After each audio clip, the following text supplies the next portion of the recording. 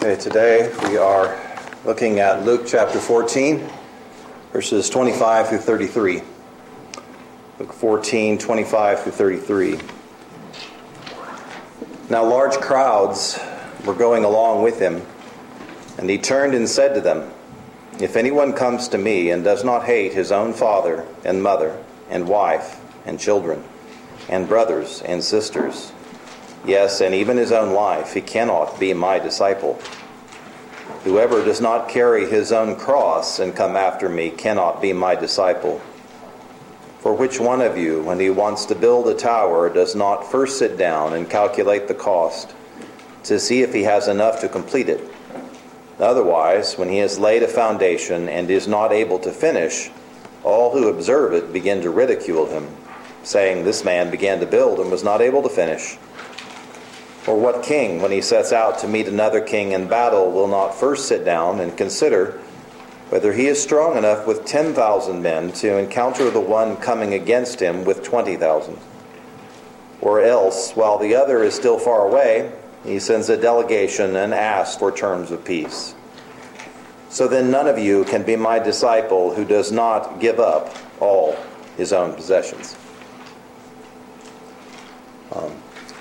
The sermon may kind of be like smelling salts or a bucket of cold water in the face. Such things aren't pleasant, but they serve a purpose. There comes a time when we need to wake up, and a bucket of cold water in the face serves that purpose. And the wake-up call to which I'm referring is the truth concerning what it means to be a true disciple of Jesus, a true Christian. Jesus here seems to not have read any of the church growth books. The gurus out there would advise against this sort of thing. He's got large crowds following him, and this is not what large crowds want to hear. So if you want to keep large crowds coming, you don't talk like this. It's as if he was trying to reduce the crowd numbers rather than increase them. And it reminds me of John 6, where large crowds came to him because they ate loaves and were filled. And he said, "That's why you're coming here." And then he proceeded to deliver hard teachings and gave them hard teachings until at the end everyone left him except the 12 to follow him no more. And Jesus here shows us the way. There is no such thing as meaningful church growth apart from the hard truths of Scripture. If your church is increasing numerically, large crowds, but you're not preaching hard truths, then the growth is a mirage. It's meaningless. All the people that are gathered under soft and easy preaching will fade away rapidly whenever the persecution comes. Or, as is often the case, they won't fade away because they won't need to. They'll just change whatever needs to be changed, tweak whatever needs to be tweaked to conform to the world, and it won't be that big of an adjustment because they've been doing that all along. The world is never quite out of sight over the horizon. They stay a safe distance back so as not to be perceived as radical, but by the time they cross the same ground, they'll cross it eventually, and then it'll be mainstream. Jesus' words to his brothers in John 7:7 apply in such situations. "The world cannot hate you," he says, "but it hates me because I testify of it that its deeds are evil." So any church, quote unquote, that does not proclaim the hard truth of Scripture, the unpopular, unwelcome truth about sin, about mankind, about our depravity, about God and Christ, and the cost of discipleship, cannot be hated by the world because they work very hard to avoid that. And the hard truth Jesus dished out to this large crowd was the fact that Christian discipleship and nepotism are mutually exclusive. Nepotism probably isn't the best word for this. Family patriotism might be a better word for it. But they don't go together. They can't coexist. We're talking about a favoritism toward your family wherein you choose to please a family member instead of Christ. where their interests are not in conformity with one another. In other words, when family is your master, not Christ. Your master is the one you obey when push comes to shove. Christ's words here are similar to his words on the Sermon on the Mount when he said that you cannot serve two masters. You will love one and you will hate the other. But this principle is true regarding every other competing master and idol, not just money. It includes also family. And that is essentially what Jesus means when he speaks of hate in this context. These are startling words. You must hate your family? What do you mean? He's not commanding us, of course, to have malice in our hearts toward our family. He's not encouraging us to sinful hatred of our family, where we show no concern for them or care for them. He's not telling us to ignore the second greatest commandment, love your neighbor as yourself, when it comes to family, and therefore treat family members as worse than everyone else, including your enemies, whom he told us to love. When he says that we must hate father and mother, he is not commanding us either to disobey the fifth commandment, honor your father and your mother. He is using the term hate to mean the opposite of a love that is characterized by allegiance, loyalty, and obedience. In other words, you hate your family when you refuse to let them be your master. Christ's rules are very strict here. Note the word cannot in verse 26. If anyone comes to me and does not hate his own father and mother and wife and children and brothers and sisters, yes, and even his own life, he cannot be my disciple. You cannot be his disciple unless you hate your family in the way that Christ requires you to. You cannot play a percentage game with Christ. You cannot give Christ 51% obedience and your family 49% and then claim that you really love Christ more than family because the scale tips slightly in favor of Christ. You cannot give Christ 80% and family 20%. You can't even give Christ 99% and family 1%. It doesn't work that way. It's all or nothing. There can only be one master in your life. It's impossible to have two. And your master is ultimately discovered to be the one who has the power to command you, whose approval you cannot bear to lose. If two people are on each side of you, and each one is demanding allegiance, you cannot give it to both of them. You must choose. It's an either or, not a both and. Unless the person on your right is an absolute clone of the person on your left, such that they speak with one voice and one mind, then you cannot serve both of them, and your true master is the one that you obey in the end. If the person on your right demands, to use a silly example, that you drink a glass of tea, and the person on the left demands that you do not, then your master is the one you obey. And of course, the demands are usually far more serious and with far greater consequences than that.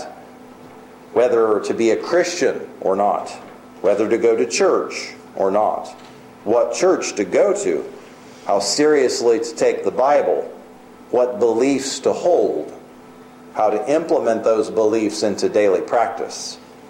It's serious things like that. An unbeliever or a false disciple of Jesus may not even have warm affections and affectionate feelings toward their true master. The loyalty is characterized by fear oftentimes instead. But Jesus spoke to that as well when he said, "Do not fear those who kill the body, but are unable to kill the soul, but rather fear him who is able to destroy both body and soul in hell." Matthew 10:28. If you fear family more than God, if you fear the physical or emotional or financial consequences they will impose on you more than you fear the consequences that God will impose upon you, then you know that family is your master and your God. When push comes to shove, they get your obedience, not Christ. Family members can be quite demanding. They can be quite unsympathetic, lost ones, to your religious sensitivities. Away with your beliefs and your convictions and your Bible and your church. Here's what I want you to do. Now, you realize, of course, that anyone who treats you this way is not really your friend and doesn't really love you. Even if they're a close family member. The one who makes demands like that loves himself, not you. He's not thinking about your soul and your conscience and what's good for you before God. He's thinking about what he or she wants. But the demands are quite strict. Threats are made, consequences are forthcoming. But consider, Christ is no less demanding, no less unyielding. He will not compromise with this. He will not accept you as his disciple. He will not admit you into his school unless you understand and agree that he is your only master. And there is no room for another. There is no room for compromise. There is no negotiations. It's Christ's way or the highway. You either submit to Christ as Lord and Master or forget it. And he has that right. He is not some second-rate, two-bit control freak. He is the God-man. He is the creator of the world. He upholds you by the word of his power. He is the only Savior of men, and he is the one before whom we will all stand on Judgment Day.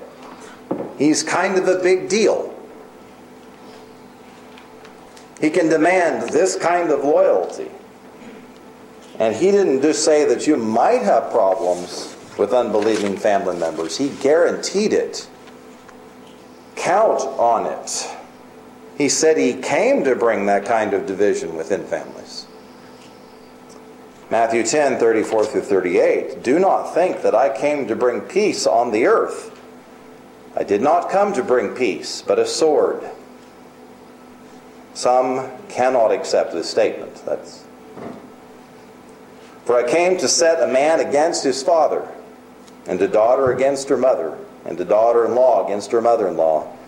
And the man's enemies will be the members of his own household. He who loves father or mother more than me is not worthy of me. And he who loves son or daughter more than me is not worthy of me. And he who does not take his cross and follow after me is not worthy of me. He came to bring division in families. He didn't come to bring peace in families. That's what he said. Those are his words. And I know this is difficult. This is actually part of what Christ calls the cross that you must bear as his disciple. That's why Jesus says in verse 27, whoever does not carry his own cross and come after me cannot be my disciple. This is all part of the cross. And remember that a cross is something that you get nailed to and suffocate to death on in a torturous demise. It's not pleasant. And neither is family conflict and strife. It's very painful, but it's part of the cross. Christ was put on the cross by his enemies, and you will be put on the cross by yours, including your family. But Christ is glorified when you cling to him and refuse to renounce him, even when your family rages and storms against you. If anyone comes to me and does not hate his own father and mother and wife and children and brothers and sisters, yes, and even his own life, he cannot be my disciple. Again, this is not that we have feelings of malice or contempt for our family. It's that we have this extreme loyalty to Christ and love for Him that will make our unbelieving and false Christian family members think that we hate them and perhaps say that we hate them. Think of the Muslim man who turns to Christ. He will be considered a traitor to his family and one who hates them and doesn't care about the damage such a conversion will have on them. And they have a point. And in truth, he does hate them in that way. Now the whole family is going to be despised. Now then the parents will look like terrible parents to the community who didn't raise their child in the right way, didn't instruct him in the Muslim faith properly. It will be shame to them. And didn't teach their child to respect his parents. The sermon audio prayer call we prayed not long ago for a young woman in a Muslim country whose family was incensed because of her conversion to Christ. And they were locking her in the house, if I recall correctly, and beating her, and tried to marry her off quickly to a Muslim man before she escaped. But they interpreted her conversion as hatred of them. The same kind of hatred is true in our country as well, not just Muslim countries. If you have family members who are unbelievers, particularly if they're left-wingers, then they will despise you and your beliefs and seek to shame you or bully you into recanting them. The masks, while on in one sense, are off in another. The hatred is palpable and visceral. Unbelievers in this country are no longer interested in concealing their contempt for the Christian faith and those who hold it. Parents may disown children and cut them out of the inheritance. Unbelieving children may reject believing parents and refuse to have anything to do with them anymore. But if it's your husband or wife, oh my, that's the worst. Your spouse will fight you and undermine you. If you are raising young children, the unbelieving spouse will seek to undo anything you try to accomplish in rearing your children in the faith. He or she will often not want to come to church, or at least to the church that's sound. A fake one, a false one that gives entertainment, sure. He or she will not want the children to go to such a sound church. She or she will not want you tithing to such a church. He or she will not want you to cancel your television subscription or other such things, or censor and be a guardian over it. And in our day, with no-fault divorce and with people being openly encouraged to ditch their marriage, it's a miracle if your spouse doesn't divorce you. But you must show your hatred for them, not by malice, not by maltreatment, but by an unflinching loyalty and obedience to Christ over against everything they demand that you do. In prophesying about the difficult days that would come to the disciples prior to the destruction of Jerusalem by the Romans, Jesus said this in Matthew 10, 21 through 22. Brother will betray brother to death, and a father his child. And children will rise up against parents and cause them to be put to death. And you will be hated by all because of my name. But it is the one who has endured to the end who will be saved. And endure to the end in that context doesn't mean you won't die, because he just said you will.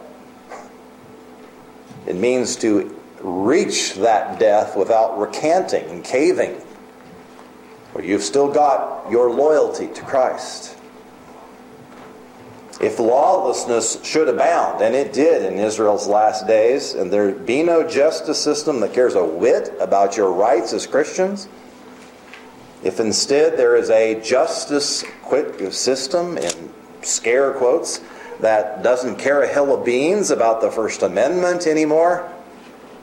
Your religious liberty and your conscientious objections, if attacks on Christians are green-lighted, then all true disciples of Jesus will see people turn against them in vile ways very quickly, including in their own family. As far as persecution goes, I think there's little that can be more painful than this. Family persecution. It's one thing to have a stranger hate you, someone you have no fondness for anyway. It's one thing for the government to hate you. There's usually no fondness there either. But family. We have this proverb, blood is thicker than water. Family ties are strong. We have a special word for family favoritism, nepotism. Why do we have that word? Because it's a thing. It's a recognized malady. There's a strong attachment to one's family, a bond. And we have these double standards whereby we say, you can criticize other people all you want, but don't you dare criticize my family. I can criticize them, but don't you dare do it. We see parents who are especially irate and aggressive when the ref makes a call against Junior. This is not just anyone's child, that's my child. It was born to me, that I nurtured and fed and changed and raised. Those parents aren't just somebody's parents, they're mine. Those aren't somebody's siblings, they're my siblings. And of course, this is all just self-love. I favor them because they're mine. In a very imbalanced way. This is not spirit-wrought love. This is flesh. All unbelievers have this. And this is exactly what has to be crucified in you if you would be a disciple of Jesus. Nepotism, or family patriotism, occurs in the church, unfortunately. Someone could be appointed to a position of deacon or elder, not because they meet the qualifications of 1 Timothy 3, but because they're related to someone in a position of influence or power. One of the biggest problems the church has is the number of false believers in its midst. How does that happen? Well, there's various causes, and a false view of salvation tops the list, but family patriotism is a contributing factor. A young child makes a profession of faith, and there really isn't any evidence to suggest that there's been a change of heart, but the parents insist that Jimmy should be baptized. Family patriotism occurs also when we're very strict and censorious against people outside of our family, but very patient and dismissive of the same behavior in our own family. Some wives have a tendency to hide behind the command to be submissive to their husband, forgetting that they're also required to obey the Lord's other commandments, not that one alone. So they have a nepotistic tendency to favor obedience to husband instead of to Christ, and treat that submission to him as absolute instead of obedience to Christ as absolute. In the Old Testament, under a theocratic nation state of Israel, wherein the statutes were written by God himself, loyalty to God over family was statutorily required. Deuteronomy 13, 6 through 10 says, if your brother, your mother's son, or your son or daughter, or the wife you cherish, or your friend who is as your own soul, entice you secretly, saying, let us go and serve other gods, whom neither you nor your fathers have known, of the gods of the peoples who are around you, near you or far from you, from one end of the earth to the other end. You shall not yield to him or listen to him, and your eye shall not pity him, nor shall you spare or conceal him, but you shall surely kill him. Your hand shall be first against him to put him to death, and afterwards the hand of all the people. So you shall stone him to death, because he has sought to seduce you from the Lord your God, who brought you out of the land of Egypt, out of the house of slavery. Wow. Can you imagine that? Picking up stones and stoning your wife or son or daughter or husband? You would have to be pretty sold out, committed to God to do something like that. You would have to have a very clear sense of priorities and loyalties. There would have to be a sense in which you say, as much as it pains me to do it, I will, for I love God more than you. And that loyalty requirement hasn't changed in the New Testament. The main difference we see in the New Testament is that believers are usually on the other end of the death penalty.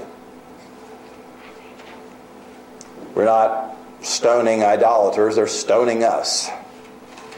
In fact, one could argue that in the Old Testament that was more often the case than not. For there is what the law says, and then there's what the Israelites did. So, you might remember Jesus saying a few things about Jerusalem, Jerusalem, who stones the prophets and those sent to her. The law tells us what's right and good. It doesn't have the power to change the heart, though. Only Christ can do that. Jesus makes one more statement here in verse 26 that I don't want to miss. He says that you must hate your own life as well. By that he means that we will value obedience to Christ above our own comfort, health, and life. As a disciple of Christ, our goal will be to please Him, not live a long time, or stay out of jail, or stay off the cross. You must hate your life. And that means that when the magistrates or judges tell us not to preach in Christ's name, we have to respectfully disobey them, saying, "Shall we obey God or men?" That might get us jailed or whipped, as it did the apostles. But what do we care about that? We hate our life, after all. We have no regard for our life in a way that would undermine our obedience to Christ. When we are told by the powers that be that we're not to speak against certain sins, say homosexuality and transgenderism in our day, we're not to engage in conversion therapy like they're commanding in Canada, wherein we would counsel people to give up that life, then we disobey them. For we serve one master, Jesus Christ. And if that obedience to Christ, but disobedience to the human powers results in physical suffering or death, so be it. As disciples, we hate our life.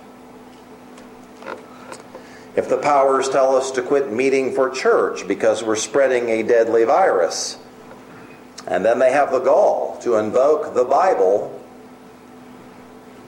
they despise, have shown no interest or love for before, love your neighbor, as if the second greatest commandment could be set against the fourth and first commandments, then we disobey them and meet anyway, whatever the consequences may be.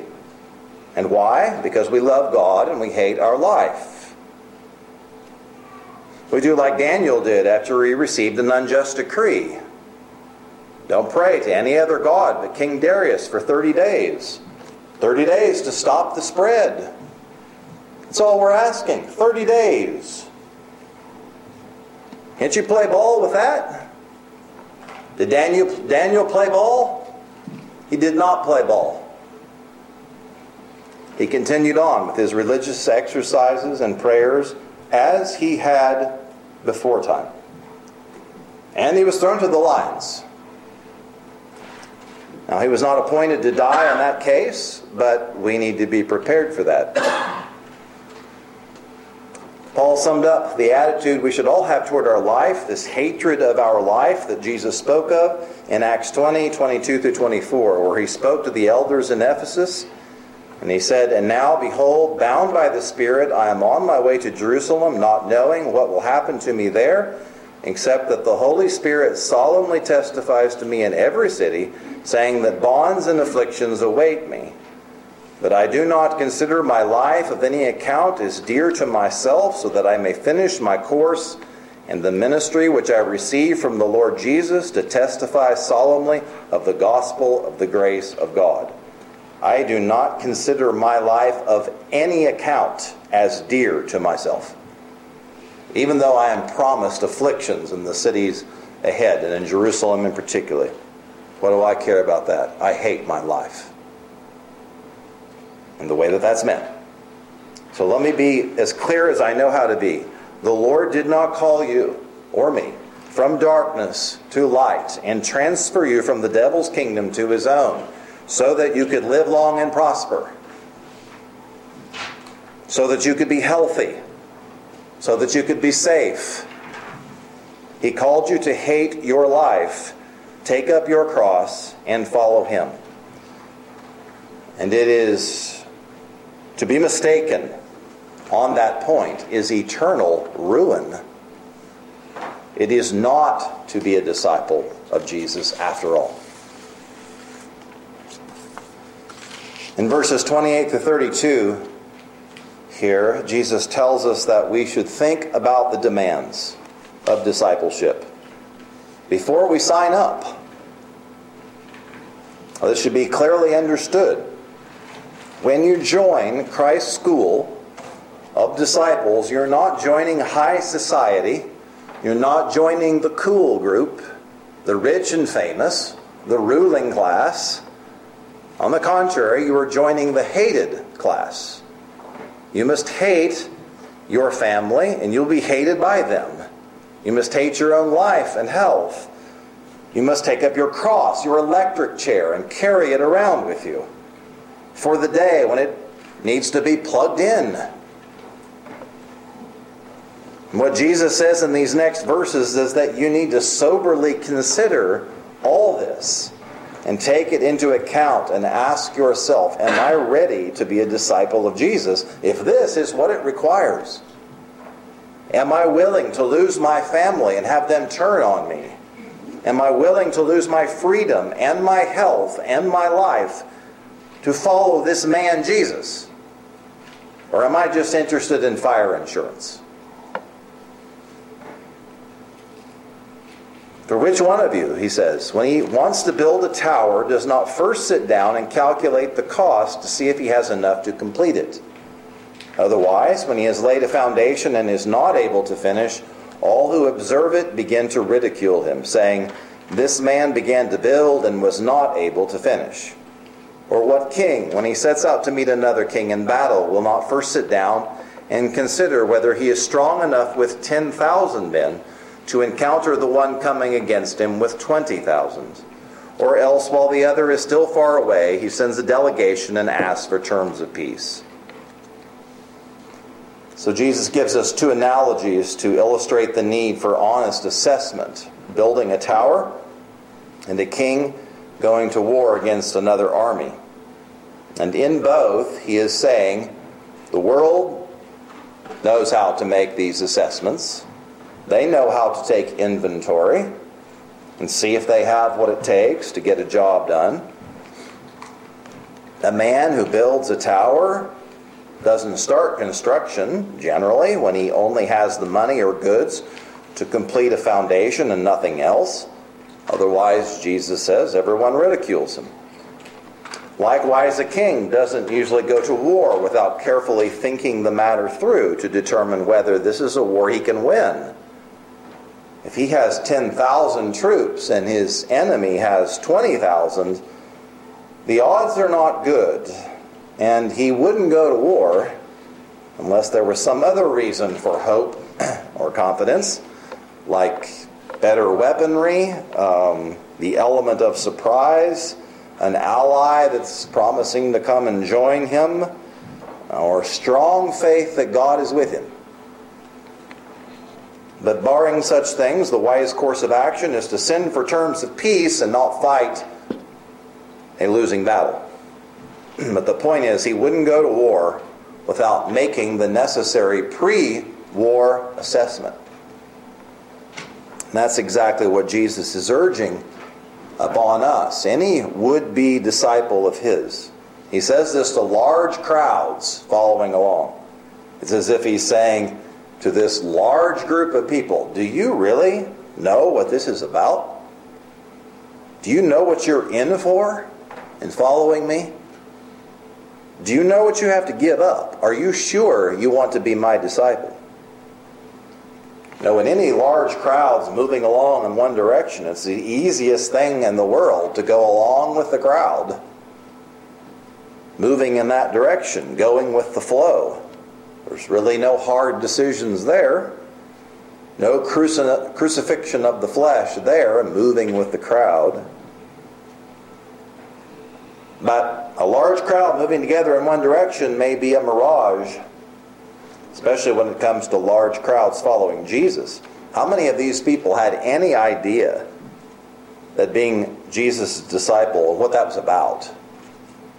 How many of them knew the sense of popularity that they might temporarily be feeling? Wow, look at all of us together following Jesus. It's cool to follow Jesus.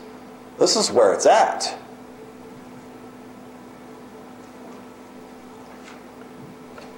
But that was a mirage.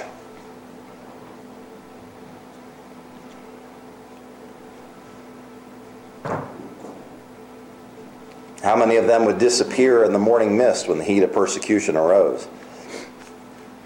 And Jesus, in the last verse of the text, says, so then none of you can be my disciple who does not give up all his own possessions.